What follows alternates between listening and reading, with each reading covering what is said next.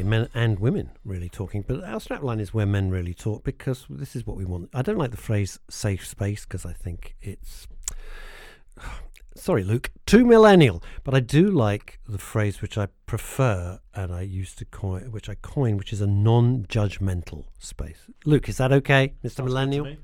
If you're just joining us, Luke is producing the show and he's 21, so you're a millennial. No, well, you're not a millennial. No, I'm 2 years out. So what are you now? What are you? One of those. I think it's is it X Gen or Z Gen or something. I don't really know. I don't really keep up with it all. Do you? No, I try and avoid it like the plague, but I haven't really got a choice. My thanks to our guest, Tom Pollard, who was absolutely fascinating. I thought it was absolutely fascinating. Anyone who comes out of Parliament in one piece gets my vote. And Elaine Powney, Director of Premier Care Training. She's gone dashing off now to go and get some lunch, and she was very sweet. She wanted to stay, and I said, it's all right, go and have your lunch. Now, I'm looking forward to this because it comes under the aegis of well-being books. And on the line now, well, down through the wonders of Skype, hello, Sharon Hart Green, are you there? Great to be on your show. Oh, it's an absolute pleasure. Now, I'm gathering, or the fact I can just about hear you, I gather you're not round the corner.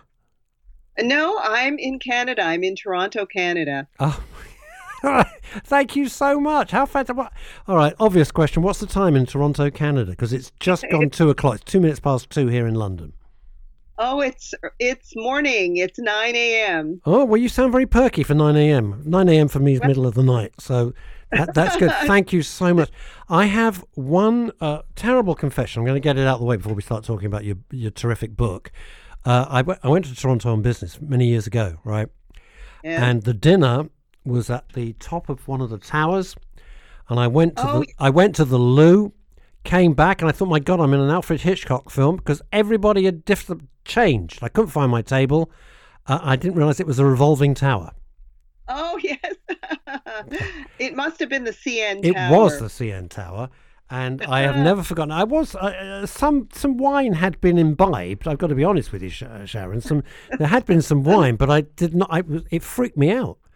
And then when I sat down, I put my briefcase, in the days when I had a briefcase, down, and of course part of the restaurant revolves and part of it's strange. So I went down to get my briefcase. The briefcase had disappeared because we were still revolving. Toronto was very, very nice. It's very nice. So you are I'm assuming you are Canadian? Yes, can't you tell from my accent? Well, you haven't said the words about yet. If I hear you say the word about and root, then I'll know. But otherwise, you could be familiar with it. Although I did live in the U.S. for 8 years, so I think I've acquired a little bit of an American accent. But Sharon, you got to understand. For us, it just all sounds North American. It's very hard for us to tell if you're Canadian. It's like, and people get very annoyed if it's Australian or New Zealand. It sounds exactly the same to us. Yes, it sounds the same. To me too. Yeah, yes, right. Where were you living in the U.S., by the way? In Boston. Oh, nice. No, I've got a cousin. Yes. I've got cousins who live in Boston, and they love it. It's a nice part of the world, isn't it? Very, very. It's lovely. Yes, and I was a student there. I mean, it was a long time ago. I did my undergrad and graduate work there. Right, and you enjoyed it. Yes. Okay. Yes, it was a beautiful city to live in. If people want to follow you on Twitter, explain why this is, because it confused me, but then I'm an idiot. Agnonia, Agnonia. It's at Agnonia. That's your Twitter handle. What is that? Yes. About? What's that? Okay. I did my doctoral dissertation on the work of the Hebrew novelist Shmuel Yosef Agnon. Ah, okay. Beginning to make sense. I consider myself a follower in a certain sense of the work of Agnon. So I decided just for fun to take on his name, but I called it Agnonia. I invented the name. That's quite cerebral, isn't it? That is quite cerebral. Let's be honest about it. It's what? I couldn't hear you. It's quite cerebral. Oh. to do it's cerebral. We would say cerebral. Oh, well, if you want to mispronounce it, Sharon, be my guest. Bloody North Americans come over here, taking our jobs. Right. So, okay, I love that. It's a little bit of intellectualism, which we like. And because we're a commercial radio station, Sharon, I like you to plug everything. So before we get into the meat of our conversation, on Facebook, Sure. you're facebook.com/Heart Green Author. Heart is HART. Green Yes. Author, all one word, so we can find her. Like you can find me, Sharon, by the way, on Russ Kane Author on Facebook, if you were interested. Okay. I will look for you. I will friend you. Oh, please do. I think we have slightly different ways of writing, considering you haven't got people with sharp teeth murdering people coming back from the dead. But no, Not yet. I haven't ventured into the horror genre yet. You know what, Sharon? I got to digress just for 10 seconds. I started out the book, The Gatekeeper. It was a comedy book, and all the publishers said, "Yeah, love it, love the comedy. It's hilarious. Could you make it less funny and take the jokes out?" Oh, wow. And I ended up from a comedy book. I scrapped 20,000 words, literally threw them away, and wrote them a horror book. That's what they wanted. That's what they got. That's what they wanted. That's what sells, I guess. Well, who knows? I'm very proud of it. I'm happy people seem to love it, but I still want to do my comedy. Now, talk us through your book, because this is a really, really interesting plot and dynamic. Oh, well, thank you. Not at all. I'm glad you found it. I'm reading the synopsis. Yes. It always makes me laugh. I did 12 back-to-back BBC interviews when my book came out, right? And you could always tell the people who had read the PR brief and the people who thought, "Oh Christ, who's on my show now?" And they hadn't they hadn't even picked up the piece of paper that gave a synopsis in like four lines. Were faking it.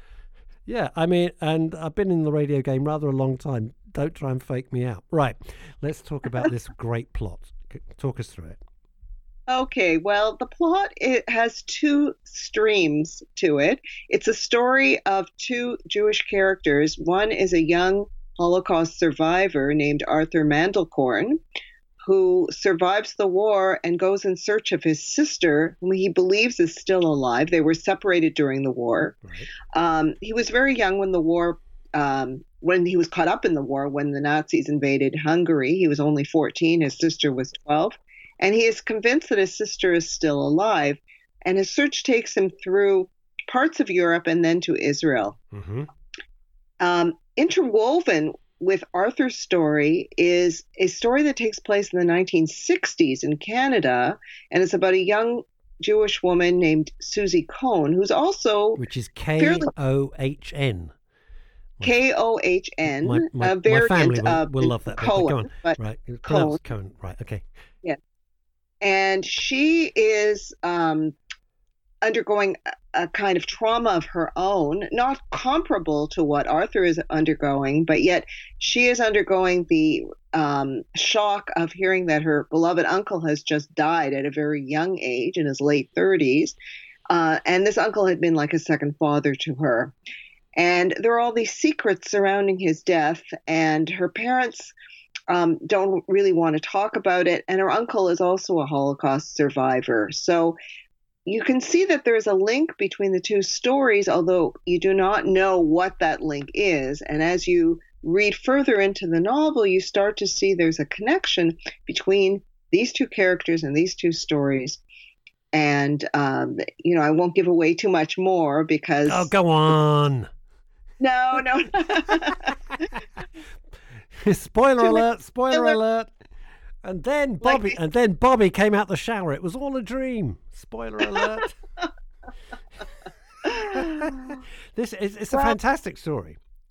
Thank you. And allow me to do you the honor, because you haven't even mentioned the title of the book, which is Come Back for Me. Come Back for Me.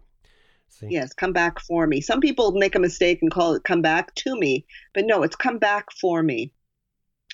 And the title is actually taken from a very significant line in the plot itself, but it resonates on different levels. So that coming back, the whole idea of coming back, works on various levels for a number of the characters, not even just the two characters who are the main protagonists, but it is meaningful on many levels. But again, I don't want to go into that. for one thing, as someone who's also worked as a literary critic, I don't want to analyze my own work because I'm sure that there are things that others would say about it that are probably more accurate. We'll be the judge of that, Sharon. We will be the judge. Also, I don't want to give away the plot. I know there are a lot of people who hate spoilers, so I'm hoping that people will read it. It's been doing really well. Yep. And how do people get now? Because I like to blatantly plug stuff because I think if you've gone to the time and trouble of writing a book, damn it, we want to know how to get it. So how do people get it? Okay, well, it is available in bookstores in North America. Whether it's available in the UK, I don't know. We have a thing over here. You've probably not heard of it. Amazon. Do you ever heard of it? Have you ever heard of it? It's the most reliable source. Amazon. It's definitely on Amazon. Okay. And it's on a lot of other sites. All the usual book sites. Oh, what are those? What are those? He said with a slightly personal interest in the answer. I only know Amazon, so my book's on Amazon. That's kind of it. Well, no, that is it. There's one that has free shipping all over the world, but I can't for the life of me remember what it's called. You are useless, Sharon. I know, you're the isn't most that terrible? hopeless blooming guest. What's the point? Me, it's only 9 a.m. You come onto our show and you can't tell me how to get my book for sale. What's the point? What's the point of this conversation?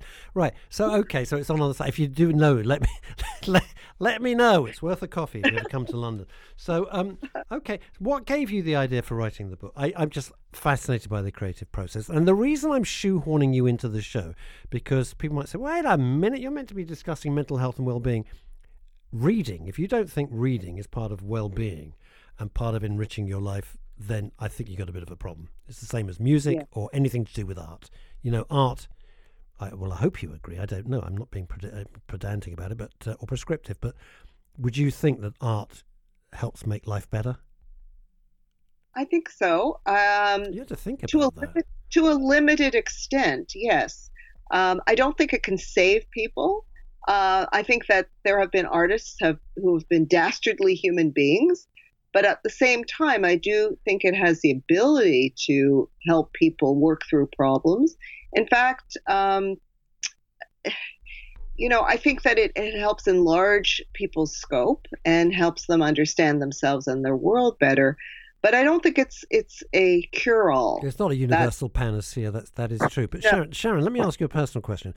If there is an artist, I don't mean a painter, but someone who it could be anything. It could be music, it could be literature, it could be painting, it could be filmmaking. It doesn't matter. And they're a completely awful person, but you love their work. Does that give you, Sharon, a personal problem? It does. It does. It doesn't mean that I won't listen to their work or I won't read it, but it gives me pause. I generally have that in the back of my mind, and it is a bit of a barrier. I can't seem to help that. Well, I'm interested you say that. For example, I won't now listen to anything by Pink Floyd because of Roger Waters, who is a raving. I just loathe him so much, and I loathe what he says, and I loathe what he stands for. I can't listen to Pink Floyd, even though Dave Gilmour was a genius. And Nick Mason I've met, and he's charming and fabulous and a petrol head, so we love him, and a great drummer. But because of Roger Waters, I hate them. What can I do? Right. I can't get over that. I know how you feel. I know. I feel that way about Roald Dahl's another one. I've got a problem with him. Yeah. A great writer, but I loathe his views. So I have a problem with him. Yes, I think it depends on the degree of loathsomeness, if I can use that word. If they are extremely loathsome, I feel the same way. I mean, if they've said some mildly offensive things, I cut them a little bit of slack. But if it's really repugnant, then I cannot read them or listen to them. I agree. It's interesting. For example, I know this is a slight diversion, but it's about art and it's about well-being as well. I enjoy these kinds of conversations. If you take Roman Polanski, who is a wonderful filmmaker, and then you think, well, and even now, because I don't think it's all come out, Woody Allen, one of my favorite writers, and when the album The Nightclub Years is just utter genius from the 60s, and then you think, oh man, but are we supposed to take on board those major flaws in them as a human being as opposed to them as the artist? Well, I don't think, in the case of someone like Woody Allen, has it really been proven, the accusations? No, They're very. not at all. No. I don't think it's a settled issue.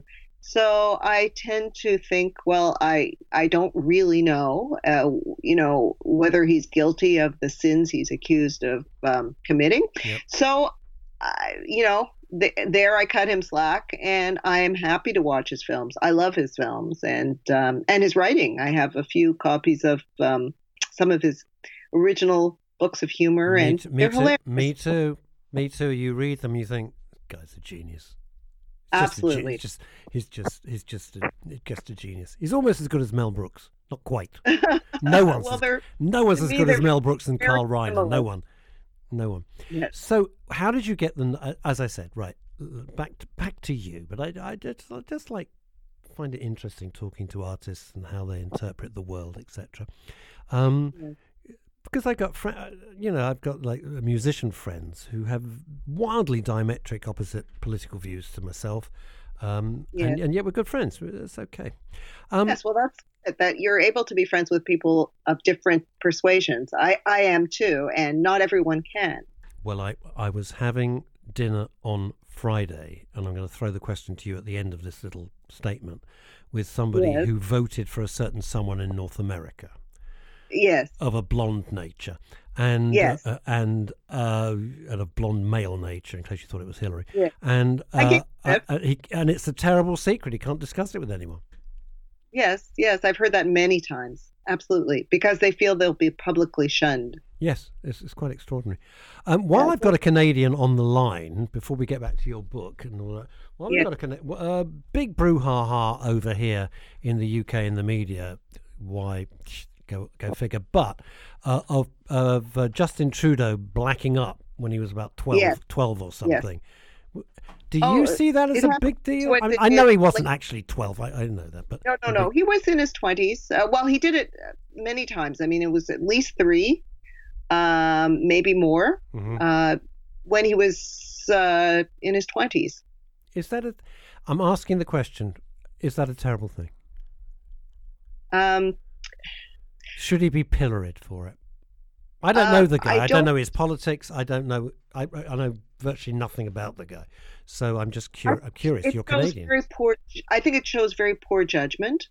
And I think he tried to cover it up and hide it. And because he is known for his liberalism and his inclusiveness and his anti-racism, it's shocking. And it's... in what way? I know you think... I know you think I'm being slightly disingenuous, but I've got a British background. Born and raised here. I'll probably die here.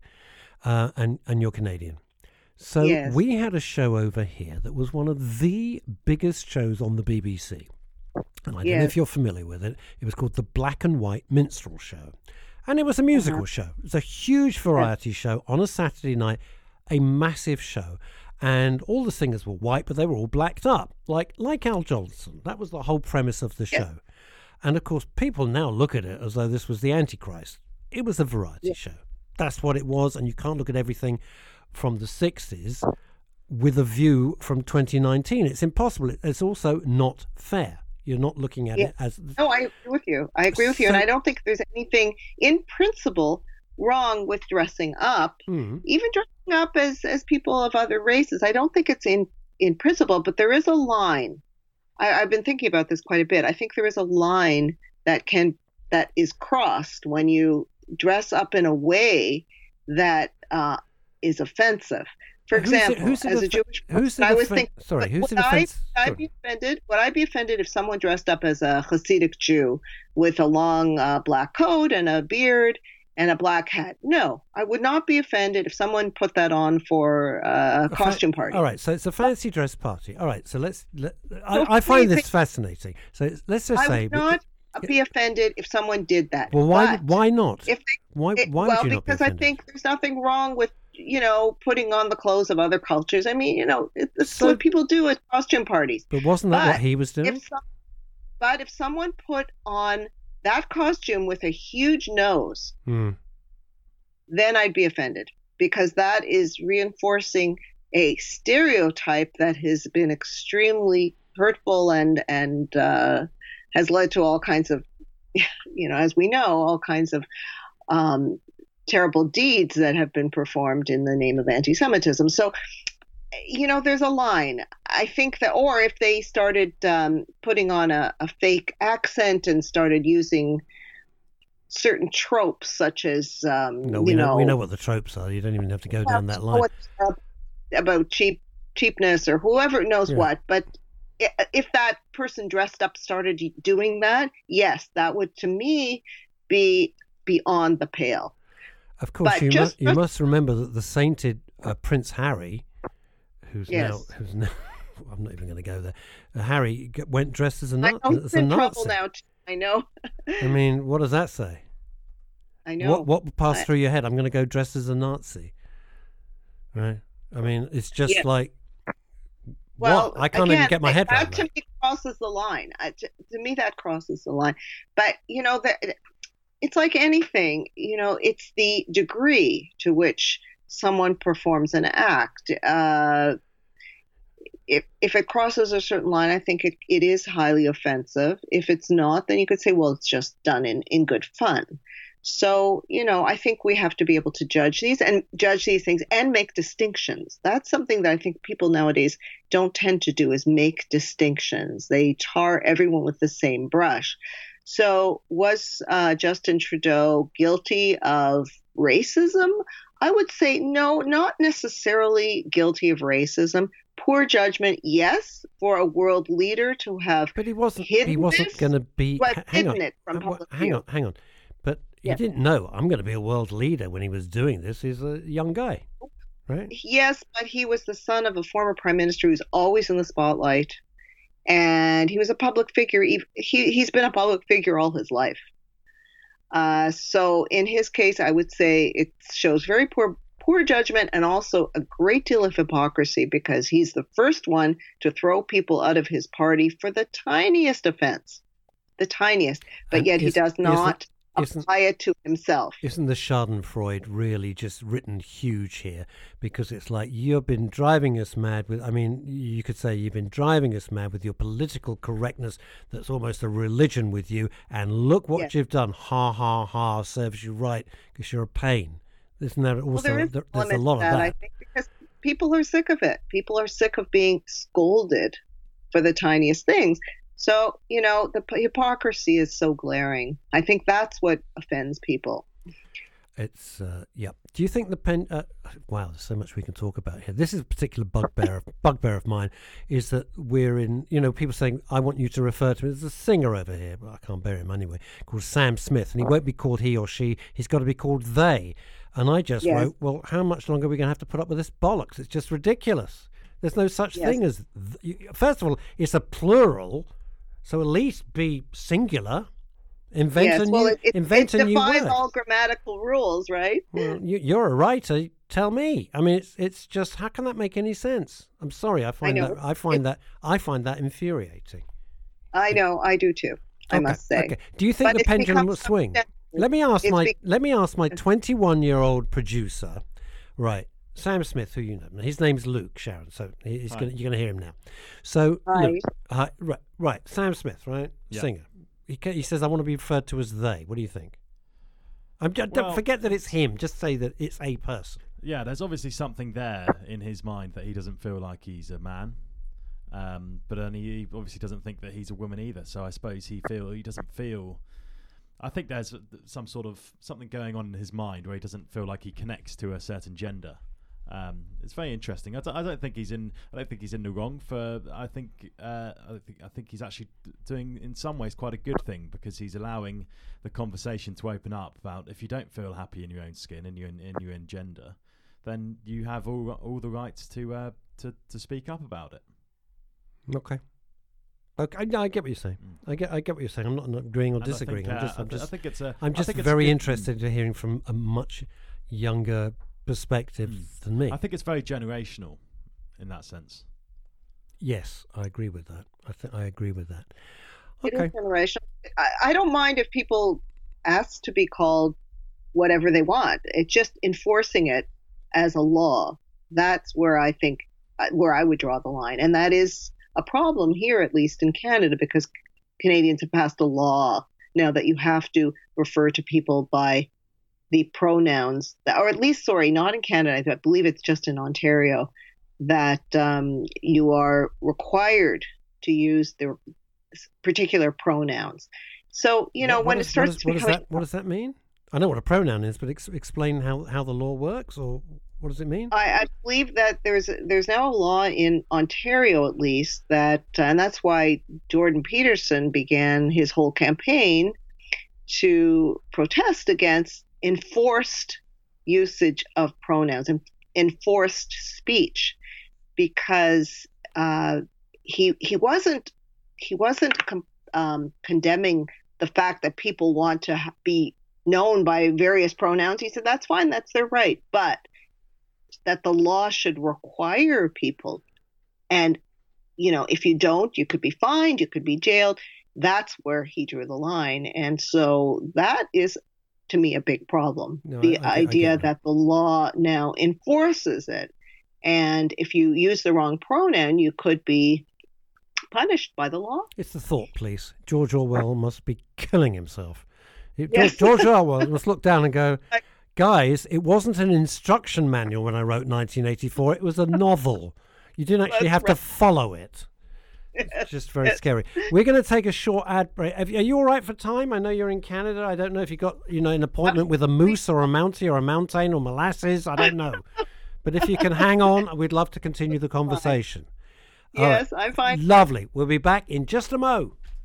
You're listening to Men's Radio Station, where men really talk.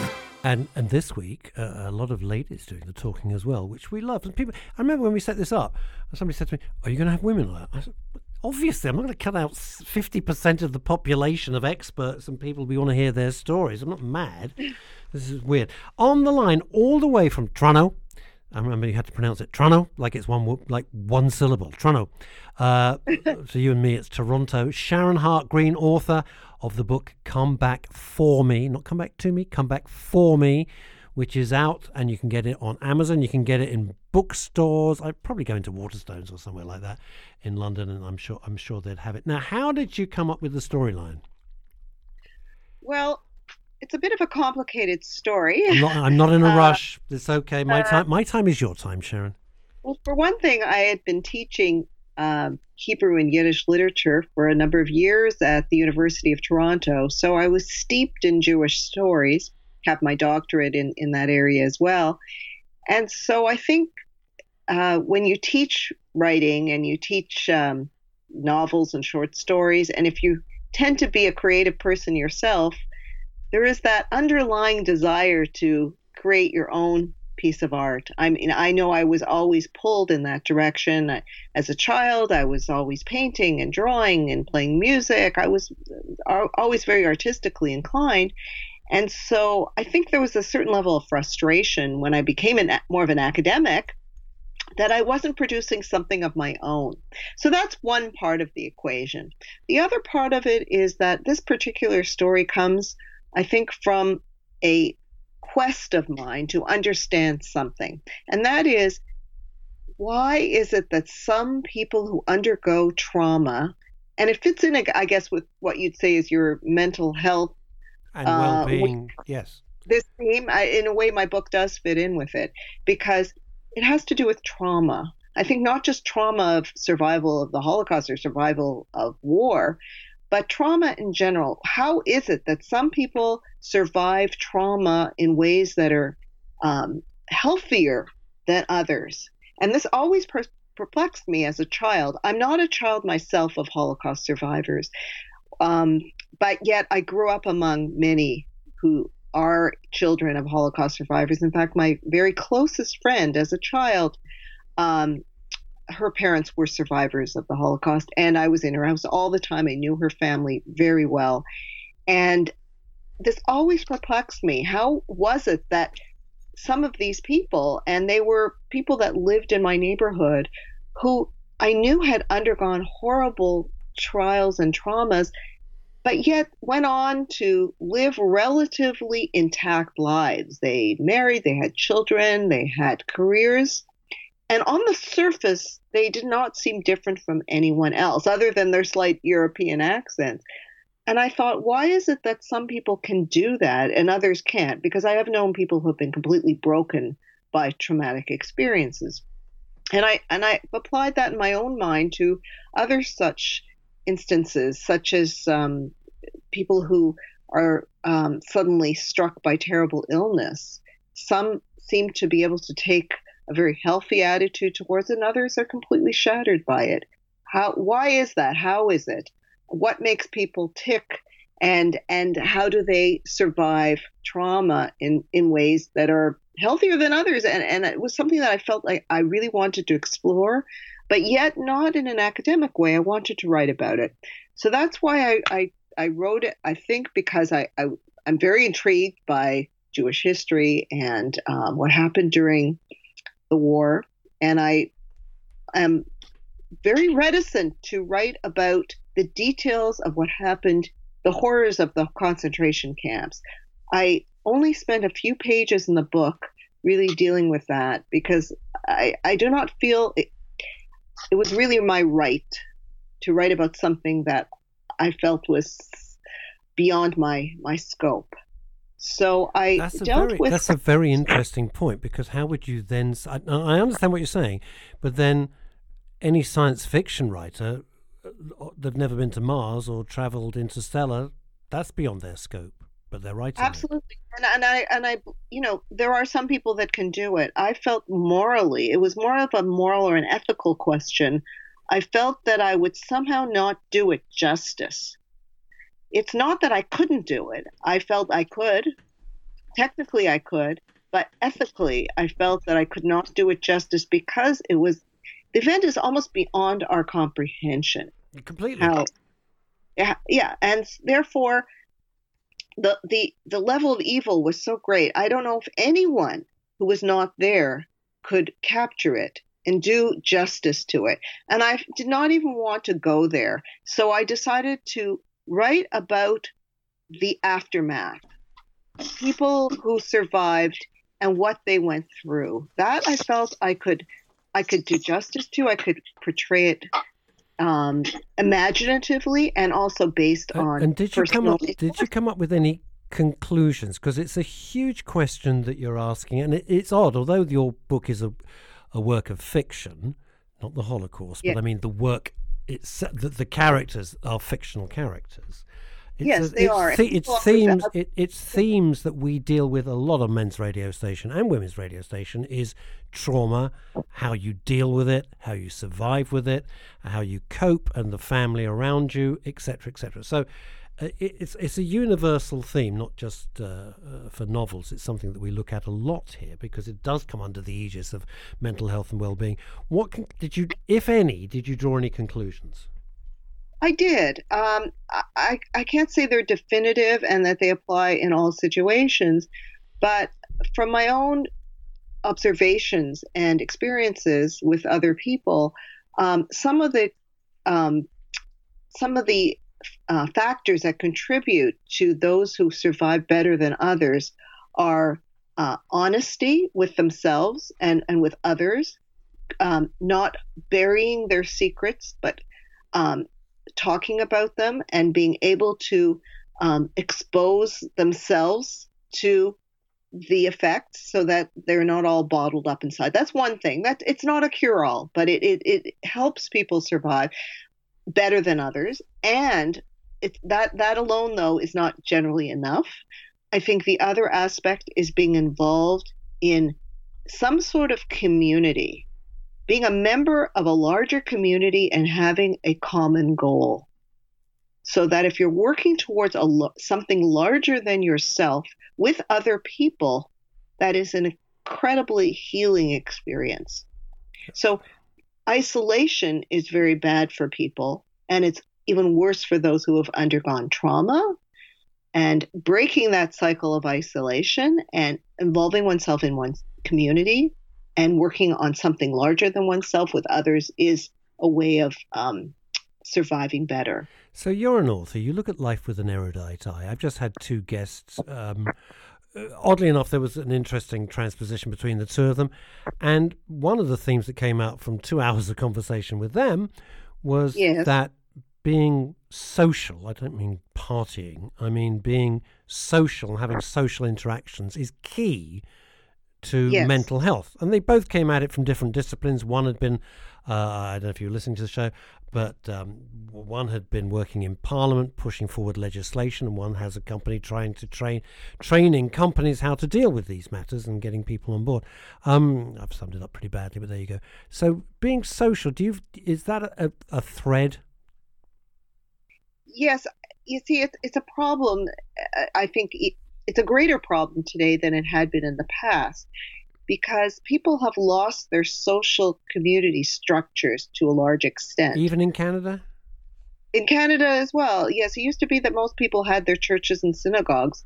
All of that has worn very thin for most people. They don't have their natural communities. And so they have to create them themselves or return to some of those traditional communities.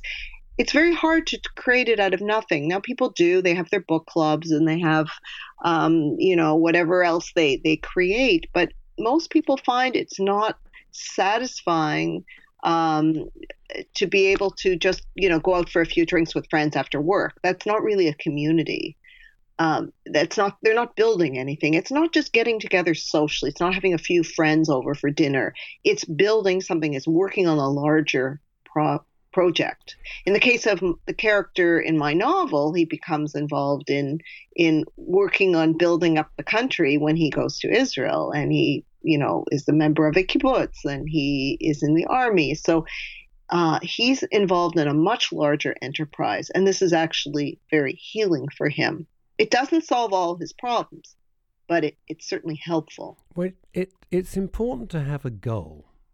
People say have a hobby. Yeah, absolutely nothing wrong with that. It's a wonderful old-fashioned phrase. Get a hobby. There is nothing wrong with that. No. Nothing at all. Having something which is me time, as well as reaching out to a community. People would probably argue, Sharon, well, we've got a community. It's called Facebook. It's called Twitter. It's called Snapchat. That's our community. That's who we are. It's false, though. I mean, to me, it's a frivolity. There are connections that are made, but they're very tenuous and they're not real. They're fantastical.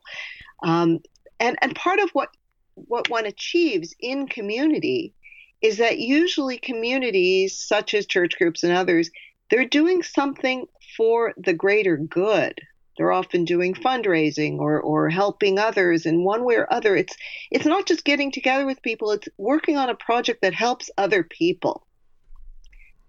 So it's that helping of other people that I think ends up helping oneself. We're in very troubling times globally. Yes. Globally.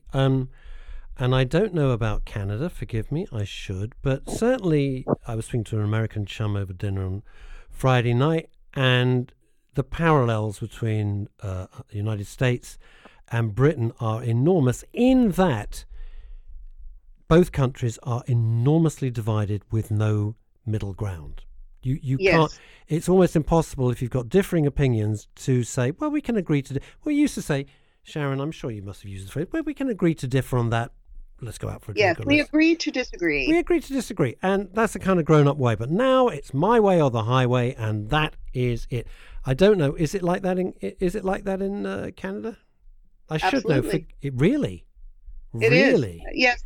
Yes, it is. In what are the various camps there that you have to be part of, or we hate you?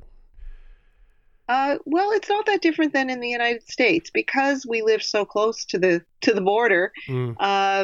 Really, being liberal or conservative in Canada is very similar to being a Republican or a Democrat. And if you like the leader of one party versus the leader of the other party, people often will shun you if you're not part of their group. See, I always think of Canada. Canada's always been, well, if all else goes to hell in a handcart, Canada's the option. You know, Canada, they're nice, they're kind.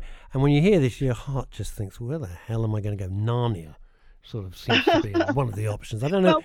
Well, we might be a little more polite externally, but those same dark tendencies, I think, it's the same thing here as in the UK and as in US.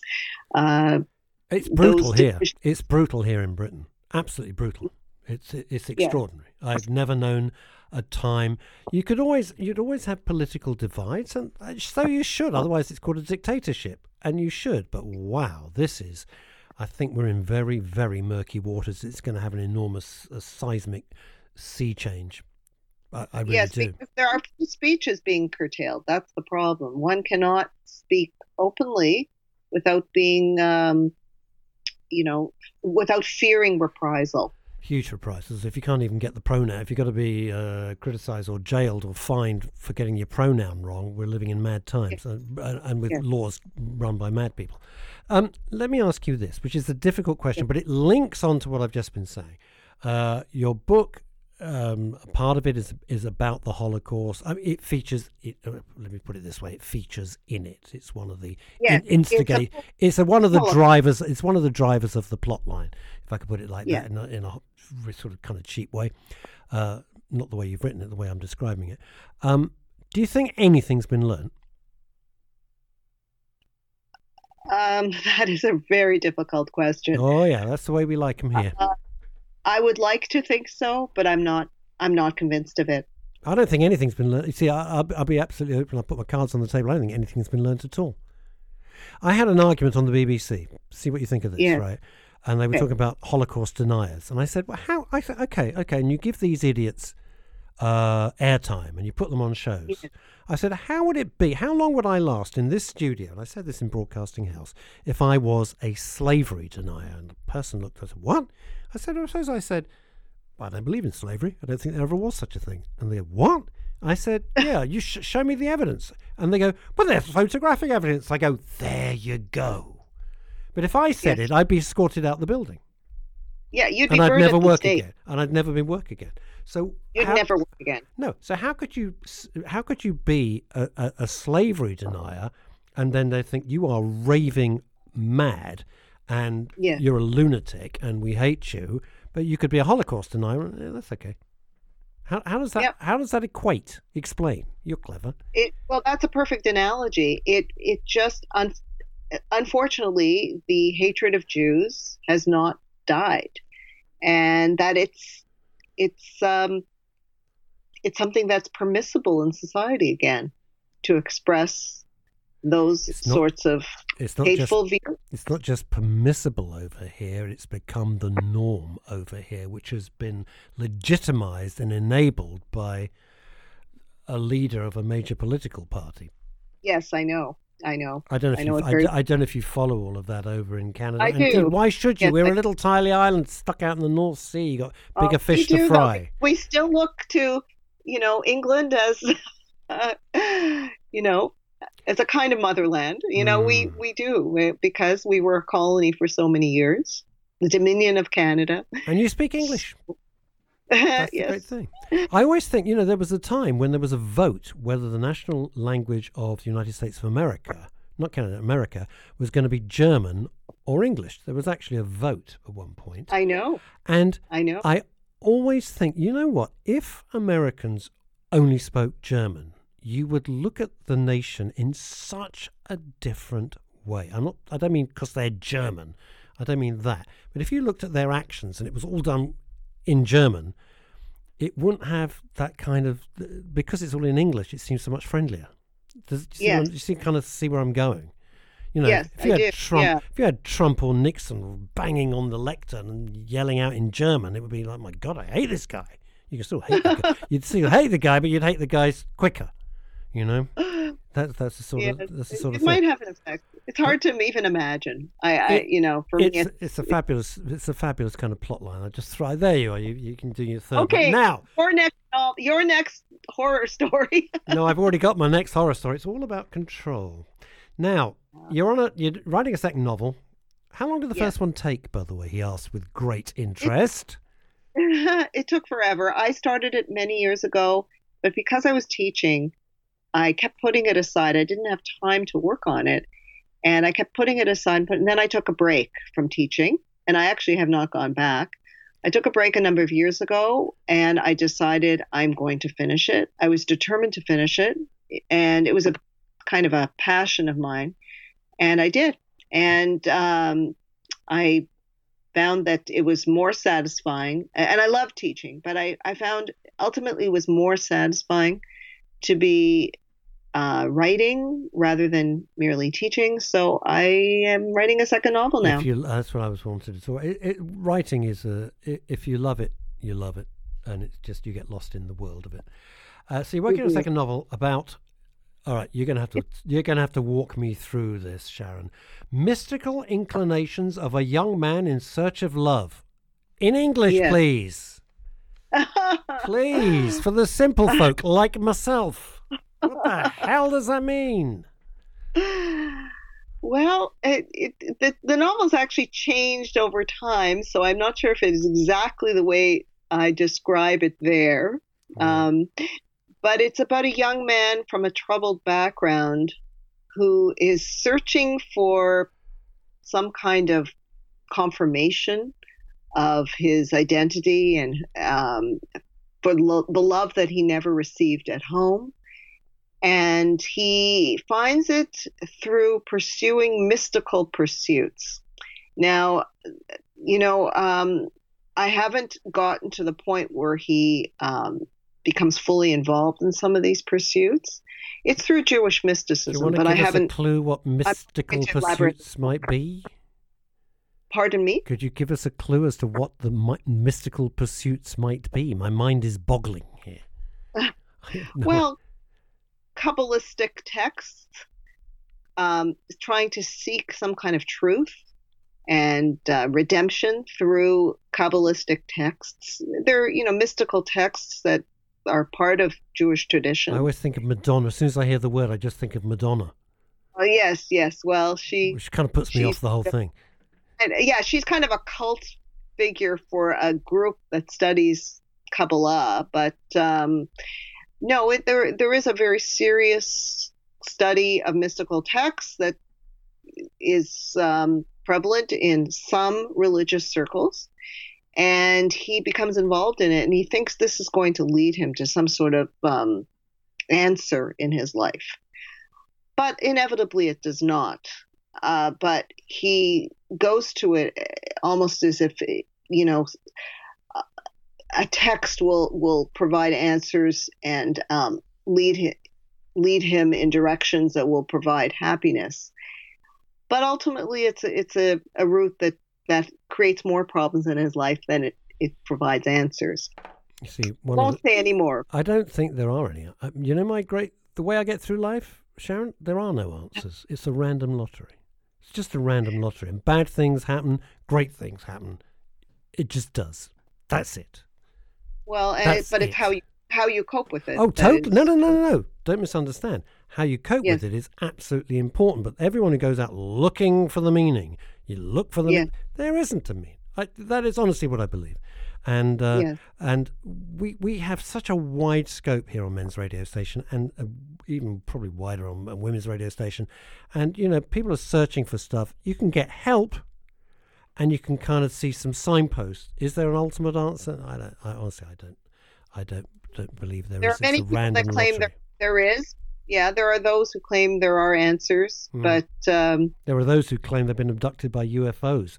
Yes, that's true. Go with that.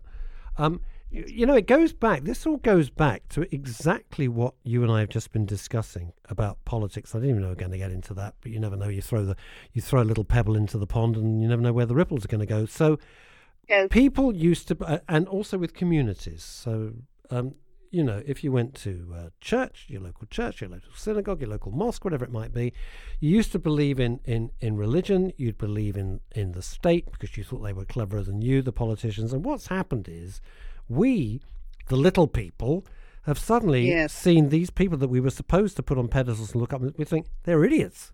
They're no smarter than we are, which is really scary because we don't think we're that smart. We've become cynical. Yes, we've become cynical. And like, well, who do you believe in? Because in the old days, and you've already touched on this as well, is you would have, don't mock me, please, the royal family, which was meant to be the perfect nuclear family. Well, could you find a more dysfunctional family than the royal family? You couldn't. I mean, it's apart from Her Majesty the Queen, who is magnificent and has put country before, put her service before anything else, which is incredible. Everybody else, really. So, and I'm a royalist. So, but disappointed. Yeah, that's right. So you got the question is why maybe we turn to art is who the hell do we believe in? Who do we look up to? Answer kind of nobody. Well, I think it's very important to have heroes, but sadly, Bruce Springsteen isn't running the country. We've lost our sense of reverence, I think, for those who are greater than us. And there are those. I think they still exist, but I think they're harder to find. And I think it's very healthy to have those we look up to. But most people are so cynical that even if there are those we can look up to, they don't trust them. Well, because every time we put our trust in people, we get trashed. We get it thrown in our faces. And politics is the absolute. And we don't do politics on the show unless it's to do with mental health and well-being, because we don't. It's not a political show. We can leave that to Radio 4 on the BBC. But when you're talking about, well, I can believe in that. No, it's all nonsense. We just know it's a terrible bunch of liars and people out line their own pockets in every single way. So it is disturbing because we don't have our foundations anymore. That's what's shifted. Yeah, that's what has shifted because, yes, we have no authorities. And if you have no authorities, then there's no one who stands for right and wrong. And if you have no one who stands for right and wrong, then why follow any rules? Well, this is the point. This is exactly the point. At the top end of the show, my producer, who's 21, who's just come on board, we were talking about the climate change protesters. And you're saying, why should we follow authorities? My point was, here in London, there's a place called Oxford Circus. It's like the busiest place you could imagine, right in the heart of the West End, right? They shoved a boat there for about a week or two. They just left a boat, not a little rowing boat, a bloody big boat. But if I park on a single yellow line for 10 minutes, I'm fined and produced. And I'm thinking, well, screw you. Why should I bother now? You can leave a boat there? What the hell? Yes, because no one is enforcing any kind of laws for certain segments of society. So then, why should anyone follow the law? You see, this is how you end up with anarchy. That's right. As the Sex Pistols so aptly pre-saw anarchy in the UK. And that's kind of one of the things, I do think it's important that we do try to find those we look up to and not revere them as gods. Know that they're a flaw. That everyone has flaws, but yet that they are, figures that we can learn from. There are those who have wisdom. Everyone has flaws, apart from the Kardashians, because everything's photoshopped. So there's no flaws, apart from the fact that they exist, which is probably one of nature's biggest flaws. It really is. Listen, I'm going to let you enjoy your Sunday in Toronto, Canada. Thank you so much for joining us. I've really enjoyed it. Go on, plug the book one more time. Go on, knock yourself out. Okay, it's Come Back for Me. It's a novel, and it's available in bookstores, on Amazon. And right now, I should also mention that it's being used in schools, too, in order to teach about... Oh, you shoved that in at the end? Yes. It's in the U.S. It's been taken up by the school system, many school systems in the U.S. That's fantastic. Sharon, so it's bravo. Well done, you. That's Thank you. I can assure you they will not be taking the gatekeeper to schools unless they want to scare the crap out of the kids, right? So that's it. Thank you so much, Sharon Hart-Green, live from Toronto, Canada. Who'd have thought? That's absolutely... I've loved our guest today. First of all, I want to say thank you, because I think he's done a brilliant job. He really has. To Luke Englund. Thank you. Thank you, Luke. you had a speaking part at the beginning, and then you were just running and pressing buttons and doing everything. Thank you, as always, to the queen of the green room, the most elegant woman in London, Deborah Blake, for supplying tea and fruit and just being a great meter and greeter. She's extraordinary. She doesn't get the praise she deserves. Tom Pollard, mental health policy expert. He was really very, very interesting. Elaine Powney came all the way from Shropshire. Blimey. Director of Premier Care Training, which sounds to me, and I've got no skin in the game, so it sounds like a damn good idea, helping people prepare for everything for mental health and get so that mental health in the workplace is seen as the same as, like, if you have an accident, get it up with parity. What was the and presenteeism as opposed to absenteeism, looking at the fact that you might be at work but you are not well and you need some help. And we ended up with Sharon Hart Green, all the way from Toronto in Canada, whose book Come Back For Me sounds damn good. I think we're out of time, Luke. Is that about right? Unfortunately, we are out of time. Luke, thank you very much. Most of all, thank you to Ebony for not doing a wee in the studio. That's always good. And most of all, thank you so much for joining us. Until we meet again, as I always say, have fun.